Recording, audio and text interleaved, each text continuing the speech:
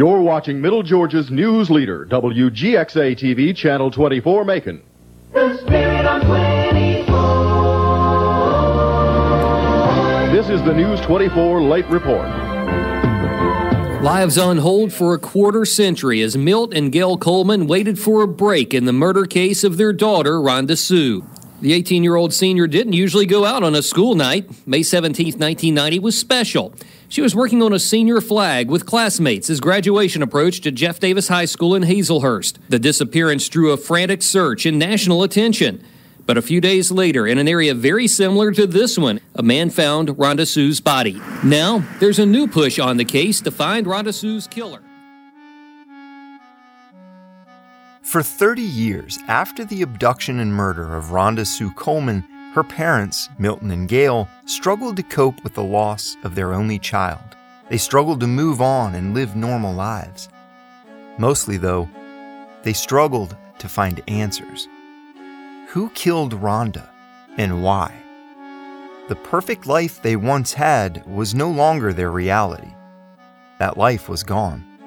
Their entire world had changed. And Gail, in particular, was having trouble accepting her loss.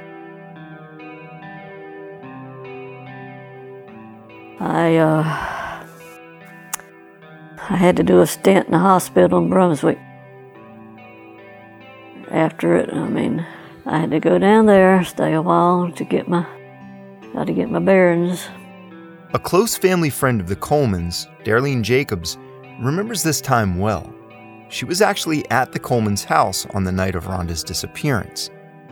After that first 2 months after Rhonda died, I never believed Gail would live.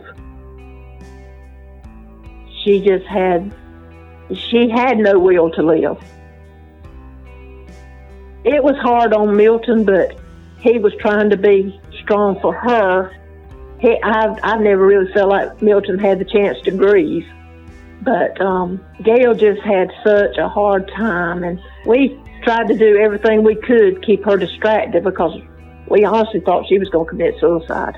And it wasn't just the Colemans' lives that changed. It seemed as if the entire town of Hazelhurst had changed too. For a time, Gail avoided even going into town if she could, because everyone she saw wanted to offer a kind word or their condolences. And though they meant well, it was a constant reminder of Rhonda. Well, I hated to go to town. Didn't go to town for a long time because you could see the pity. You could see how you doing? You doing all right today? And then they meant no harm. They meant no harm. But, I just didn't want that. I had enough on me. Couldn't tote theirs too, their hurt or whatever. So I tried to stay away from town. She couldn't escape this and tried to drown out the outside world. She finally returned to work as Milton had tried to do earlier. When I went back to work, that was the hardest thing. That was hard.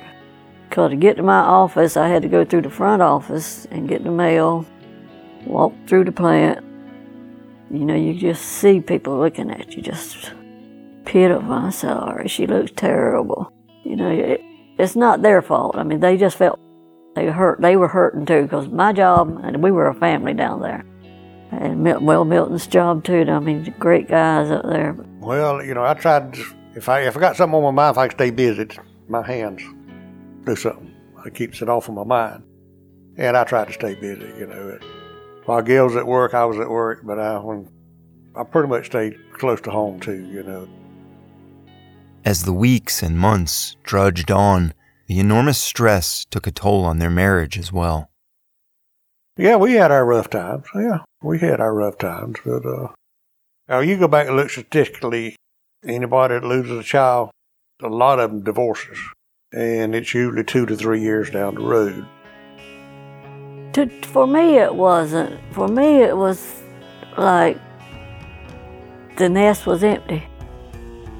It's him and me, and she's not going to come through that door, and it's not going to be like it was. It's not, it's like just you burn your house down and you put up a tent.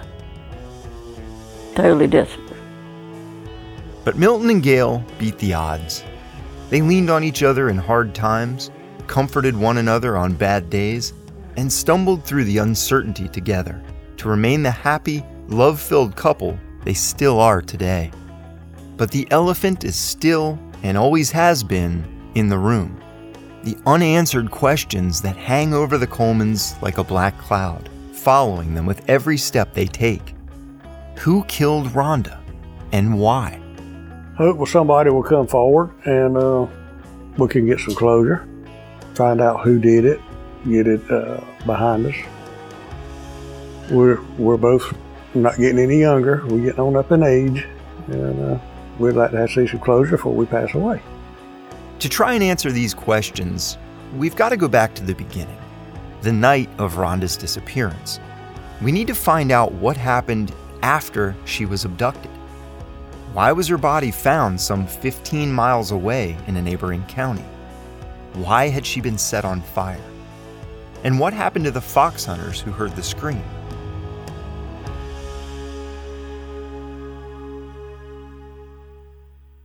My plan here is to start with a completely fresh set of eyes and ears, looking at all the information I can gain access to and interview anyone who'll speak with me. Who knows? Maybe someone will slip up. Maybe something has been overlooked. Maybe someone will confide in me and tell me something they've never shared with anyone before, even if it's solely because I'm not in law enforcement. Maybe the new attention brought to Rhonda's murder might finally be too much for someone's conscience to bear. In the days and weeks following Rhonda's murder, several suspects were questioned, but no arrests were made. Whoever the killer or killers were, they still may run free. They may still be living in Hazelhurst, and in a town as small as Hazelhurst, it's highly unlikely, if not altogether impossible, that you could abduct and murder someone and not have someone know something. People talk, especially in small towns. There is no sense of the anonymity you might find in a big city, and everyone seems to think they know who did it and why.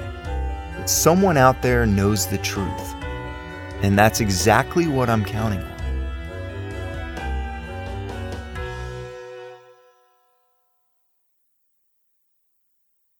I knew Rhonda. It was, I'm sure you realize now Hazelhurst is a very small town.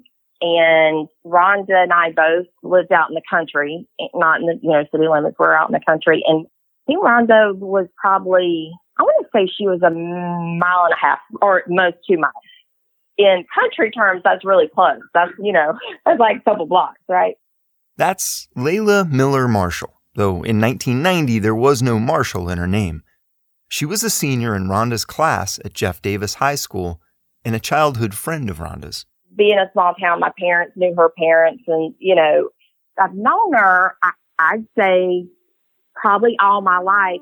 We were friends, but now we were not like best friends. We just were in different friend groups, but we were always friends, and we did have classes and stuff together. Our senior year, particularly, we became closer just because it's a small, growing up in a small town, we're graduating. So as seniors, we started the class started doing more things together. I decided that the best way to understand what happened the night of Rhonda's abduction was to speak with someone who was there. And a good place to start was with Layla, because she found Rhonda's abandoned car on the side of the road. I probably got off at 8 or 9, not sure. My boyfriend at the time lived in town, so after work, I went to see him at his house. So I was at his house for a little while, and then I left to drive home, and Rhonda and I both lived off the Bell Telephone Road. There was a little dirt road right off the Bell Telephone Road where her house was. I'm driving home. I see just pulled off the road, like off a little dirt road. There's a car that's just parked there. It's running, lights on, and the door open. And that's really what caught my eye at first, just that it wasn't moving. You know what I mean? Like it was like somebody pulled off, but they didn't continue on. So, and the door open. Like, it caught my eye. And as I drove past it, because I kept going, I'm looking at it and I realize it's Rhonda's car, I think it's Rhonda's car. I turn around to go back and I realize it is Rhonda's car. And I think I knew that because she had like a little stuffed Garfield, so I could see that. So I knew it was her car, so I pulled up and I get out and I don't see her. I call for her. And I look in the car. Like I said, the car's still running, but there's no sign of her. Layla immediately starts looking for Rhonda on the dark dirt road and calling out her name. So there was a ditch, like with some trees on the other side of the car. So I walked over there because I started thinking that maybe, because I knew they had the flag party. I thought, well, maybe she drank and she's sick, or maybe she's using I don't know, whatever. I walk over there and I call out for her, and she doesn't answer. I go back to her car, turn it off, shut the door, and lock it. And at this time, we do not have cell phones. So I'm closer to my boyfriend's house than my parents' house. So I drive back to my boyfriend's house, and I do what every good Southern girl does. I call my mother. Of course, my mother told me to call 911. I call the police. And then my boyfriend and I go out. We went in his truck to go out there back to where her car is to wait for the police to come. Layla and her boyfriend went back out to Rhonda's car, but no police arrived after they waited for nearly half an hour. We waited maybe 20, 30 minutes. They didn't come, so we went back to his house, called again. They said they sent somebody out there, but they said, well, they couldn't find you or know where you're talking. I don't know. We go back out. It would be just over an hour before the first deputy, Leroy Sanders, arrived. Why, in this tiny little town, did it take so long for the police to arrive? Rhonda's car was only a few miles from downtown, where the police station is located. Now, this is where I don't know if this is my memory playing with me or if this is how it was. It seems very quickly there was a lot of people there. Once Leroy got there, it seems like maybe another deputy. I don't know if he called somebody or somebody, just another deputy. It seems like another police person came, and from there, it seems like then it was clear there's a problem. You know what I mean? That was kind of overwhelming. Why all this is going on, all these police people are here and they're questioning me and they're doing whatever, all the stuff they're doing. Milton, Rhonda's father, pulled up. Milton pulled in because he saw flashing blue police lights in Rhonda's car, thinking maybe she had been in an accident. So when I think about the night, this is what sticks out over really anything of that whole night. He did walk up to me and he said, Layla, where's Rhonda? And I said, I don't know. I just vividly remember his eyes just filling up with water, just blue eyes. I just remember blue eyes and just all of a sudden. And I think that was my first, and I know this sounds weird, but very nice. We grew up in a very small town. You didn't lock your doors. You left your keys in your car, just stuff like that. I think it wasn't until that moment when, even though the police were everywhere, swarming, doing all this stuff, I think it was then when it hit me that something was wrong. Really wrong.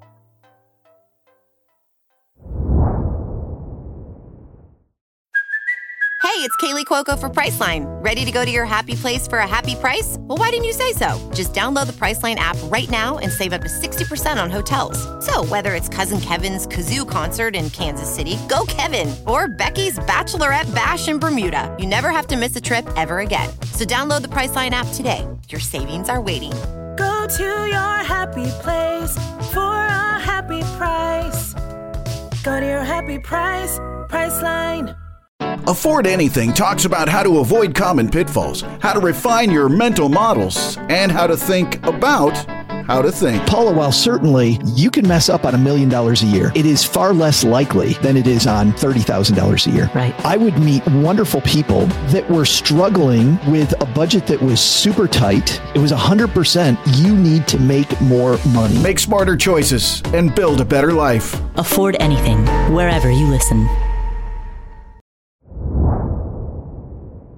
The police found their first piece of evidence, the footprints leading from Rhonda's car to another set of tire tracks near the main road, less than 50 feet away. There was 3 sets of tracks. Leroy's track, Layla Miller, when she first got there, she switched the car off, and Rhonda's. But Rhonda's right foot turned out just a little. She walked to the driver's side of the vehicle. You can tell when she stepped around a couple of steps there, she walked around to the right side of the vehicle. Rhonda's unique footprints, she walked with her right foot turned slightly outward, led from her car to the driver's side of this other mystery vehicle, which had been parked behind her at a 90-degree angle. The white Keds she had been wearing then led around to the passenger side of that vehicle and disappeared. And she may have gotten into that vehicle on her own, the way there were no signs of a struggle. She got out of her car and she walked to the highway and she walked, the dirt road, you see her little tracks and it goes highway and that's it. There's no tracks going to her car. There's no tracks back and forth. I mean, it's truly, she got out of her car and walked to whoever. But why would she get into the car with this person, whoever it was, unless... So it's definitely somebody she knew. Is this the logical explanation here? That she could have known the person who did this to her? But still, why would she stop at night when she was already running late for her curfew, which she never missed? Back then, one of the things we did, we had this little strip that in town that we would just start, drive from one end to the other or whatever. So we'd do that, and lots of times you would blink your lights, like, hey, pull, if you wanted somebody to pull over and get in the parking lot and chat or whatever. I don't think I would ever get out of the car and walk to somebody I did not know. Like, once I pulled over, I can't imagine getting out of the car and walking to somebody that I did not know. It makes perfect sense. And so far, it's maybe the only thing that makes sense to me. Everyone I've spoken to believes that Rhonda almost certainly knew the person who abducted her. And who would the most likely suspects be in a situation like this? People typically commit murder for one of 3 reasons: jealousy, money, or revenge. If we explore these avenues, we may end up with at least one suspect. But Rhonda was a teenager, and the Colemans were a working-class family. They weren't rich, so it's not likely financially motivated. And Rhonda was seemingly well-liked by everyone I've talked to. She was popular, and she didn't seem to have any enemies. So is revenge a real possibility? That leaves jealousy. But who would be jealous enough of Rhonda to kill her? I think an ex-boyfriend figures into this picture right here. The ex-boyfriend, Greg. And I'm only going to use first names of any of the names that I'm given to protect their privacy for now. On the night of Rhonda's disappearance, Greg's name was the first to cross Milton's mind. And when I asked the Colemans if Greg was a jealous guy... Oh, yeah. Yeah. Very. And they had been broke up about a month at this time. The Colemans go on to tell me that Rhonda had recently broken it off with Greg because he'd become jealous and possessive towards her. He had to be jealous and call me, want me to make her start dating again.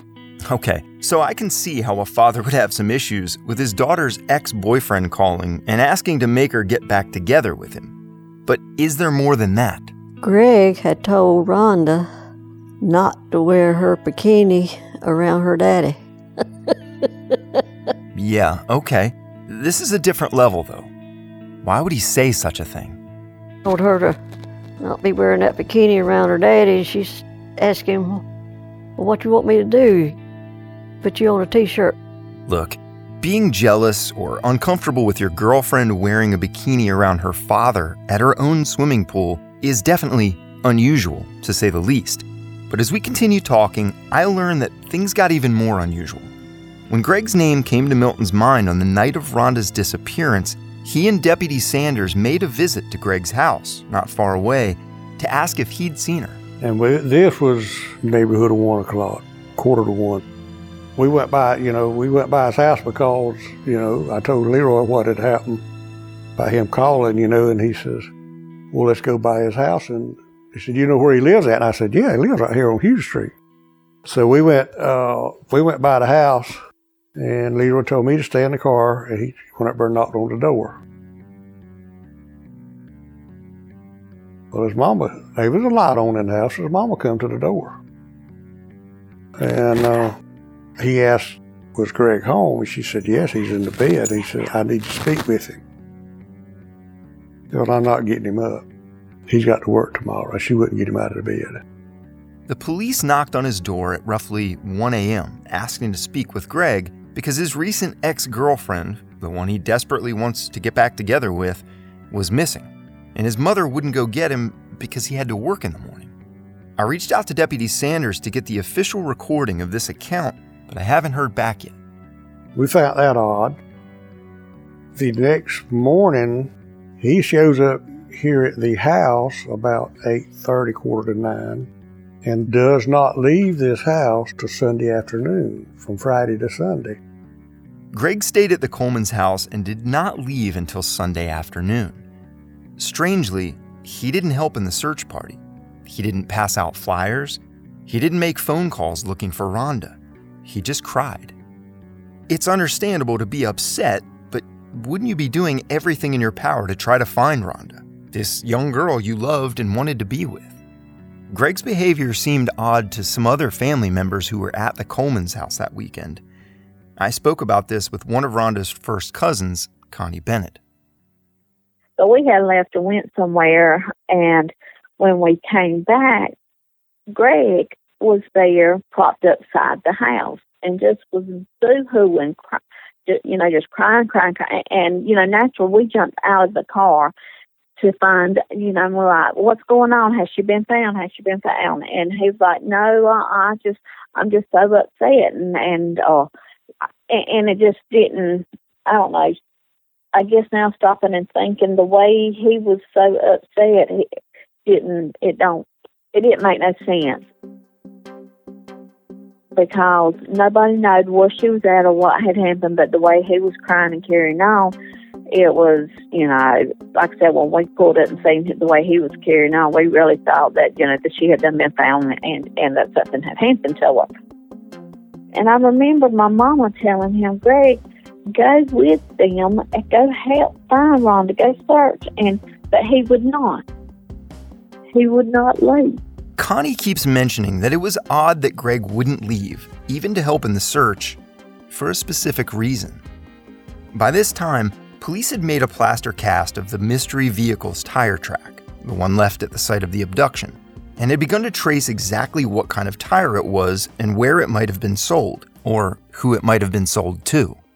In 1990, several years before the internet and desktop computers were common, even in police stations, this process took longer than it might today. Now, all that kind of information is held in computers or easily accessible online. And it's by sheer luck that they were even able to get this plaster cast with all the people and vehicles at the crime scene the night it happened, destroying most of the physical evidence before it was officially a crime scene. The cast was actually made from an undisturbed area that was underneath Milton's parked truck that night.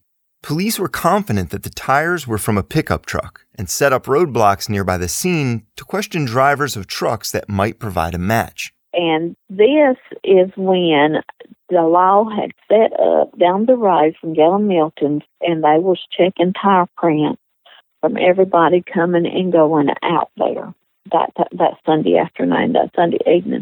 Before the police had set up roadblocks and begun to check tires, Greg did offer to take Connie home to find her father, and the two left together in his truck. She remembers this vividly. I remember that the law came out there and told them that Rhonda had been found.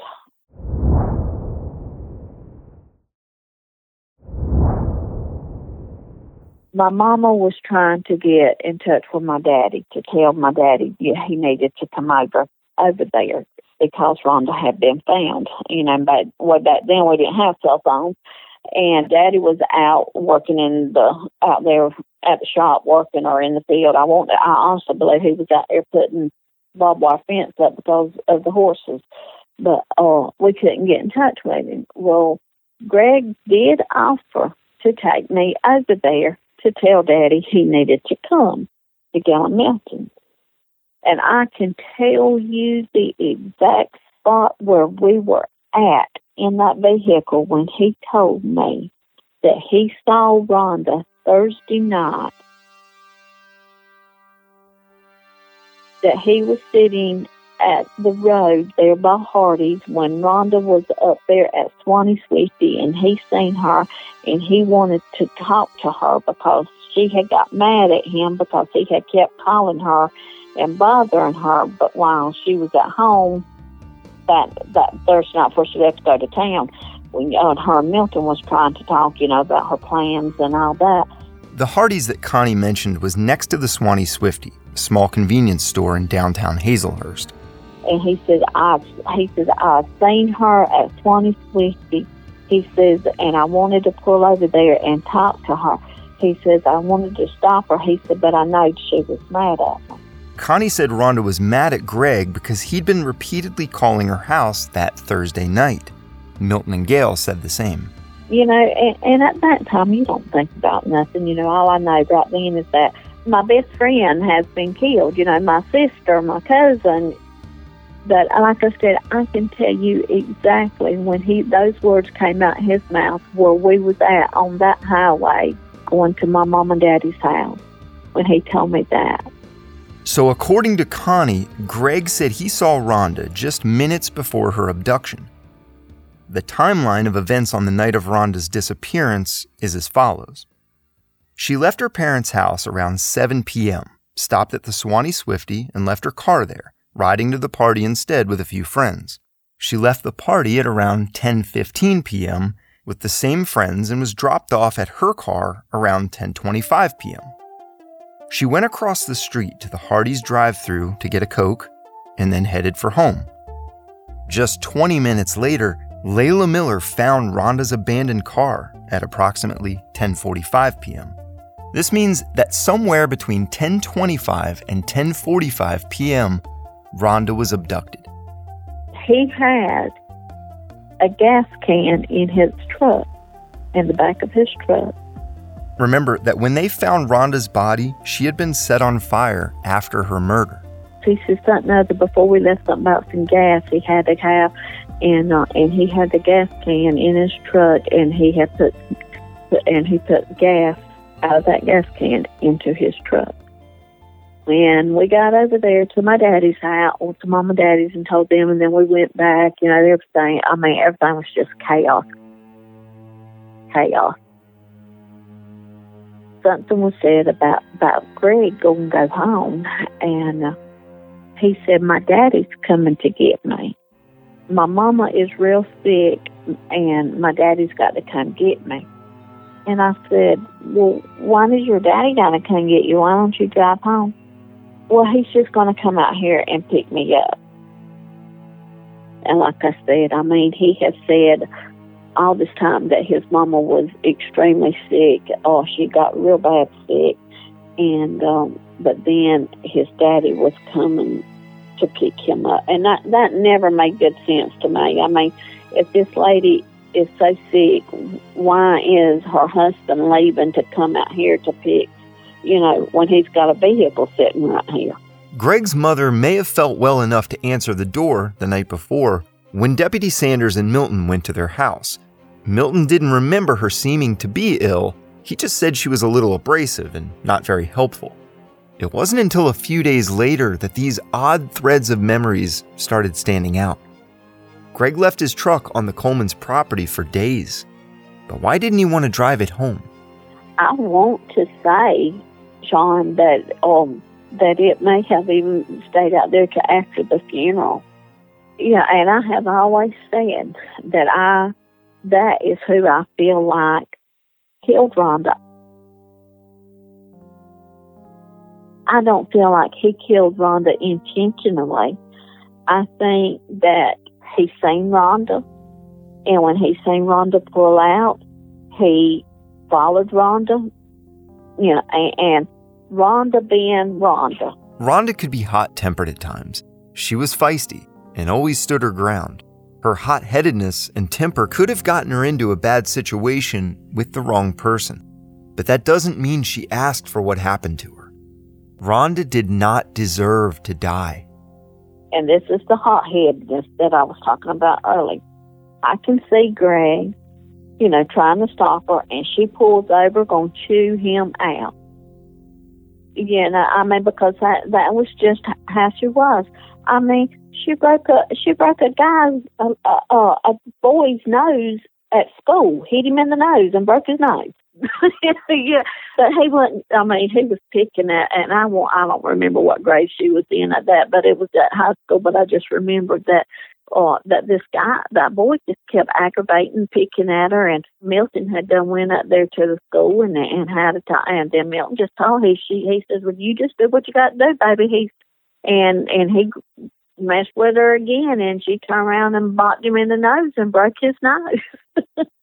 And then Milton had to go to the school because they was going to discipline her. And but I mean, that right there shows that's just that hot-headedness, and that's what I can see. I can see Rhonda, you know, pulling over, going to give him a piece of her mind. You know, leave me alone. Why don't you just go on?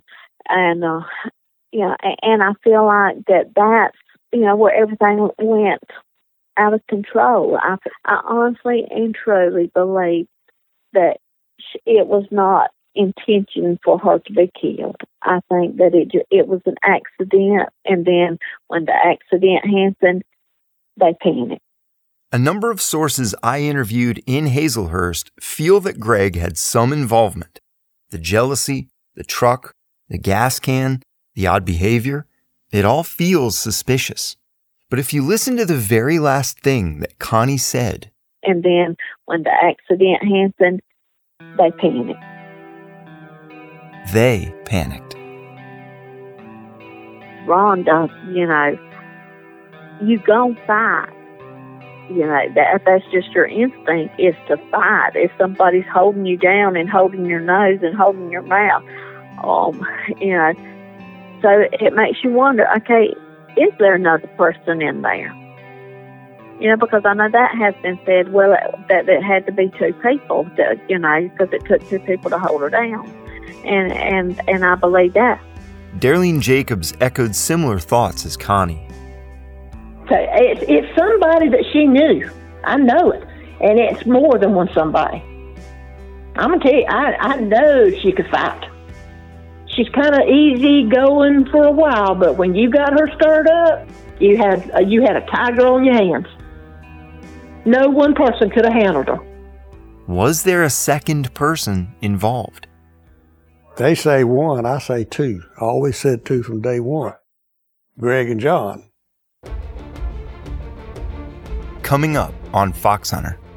And I did tell him, I said, if I know that you killed Rhonda, I said, I'd take this gas hose and I would set you on fire just like you set her on fire. And there was an instance after this case where Rhonda Coleman was killed, him with another girlfriend, and we video and audio taped his interview, and he had taken a pair of scissors and threatened to kill a girl after that. All in all, they said, he's a guy. Fox Hunter is a production of Imperative Entertainment. It was created, written, and reported by me, Sean Kipe, and I wrote the original music score. Executive producers are Jason Hoke and Gino Falsetto. Story editor is Jason Hoke. Sound engineering by Shane Freeman. Key cover art provided by Joe Freeman Jr., Keychalis 9032, 2015. JoeFreemanJr.com. Fox Hunter is a 10-episode series available every Tuesday morning. Follow us on social media at Fox Hunter Podcast.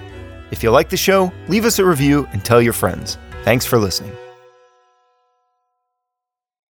The The Bigger Pockets portfolio of podcasts are worthy of your investment. We're having a real conversation as real estate investors. New episodes available every day. It's important to buy where it makes money and not necessarily where you want to travel to. Bigger Pockets, On the Market, Rookie Real Estate, or Money Podcast. The purpose of flipping is to create more cash so then you can reinvest into other types of properties. The Bigger Pockets Podcast on YouTube or wherever you listen.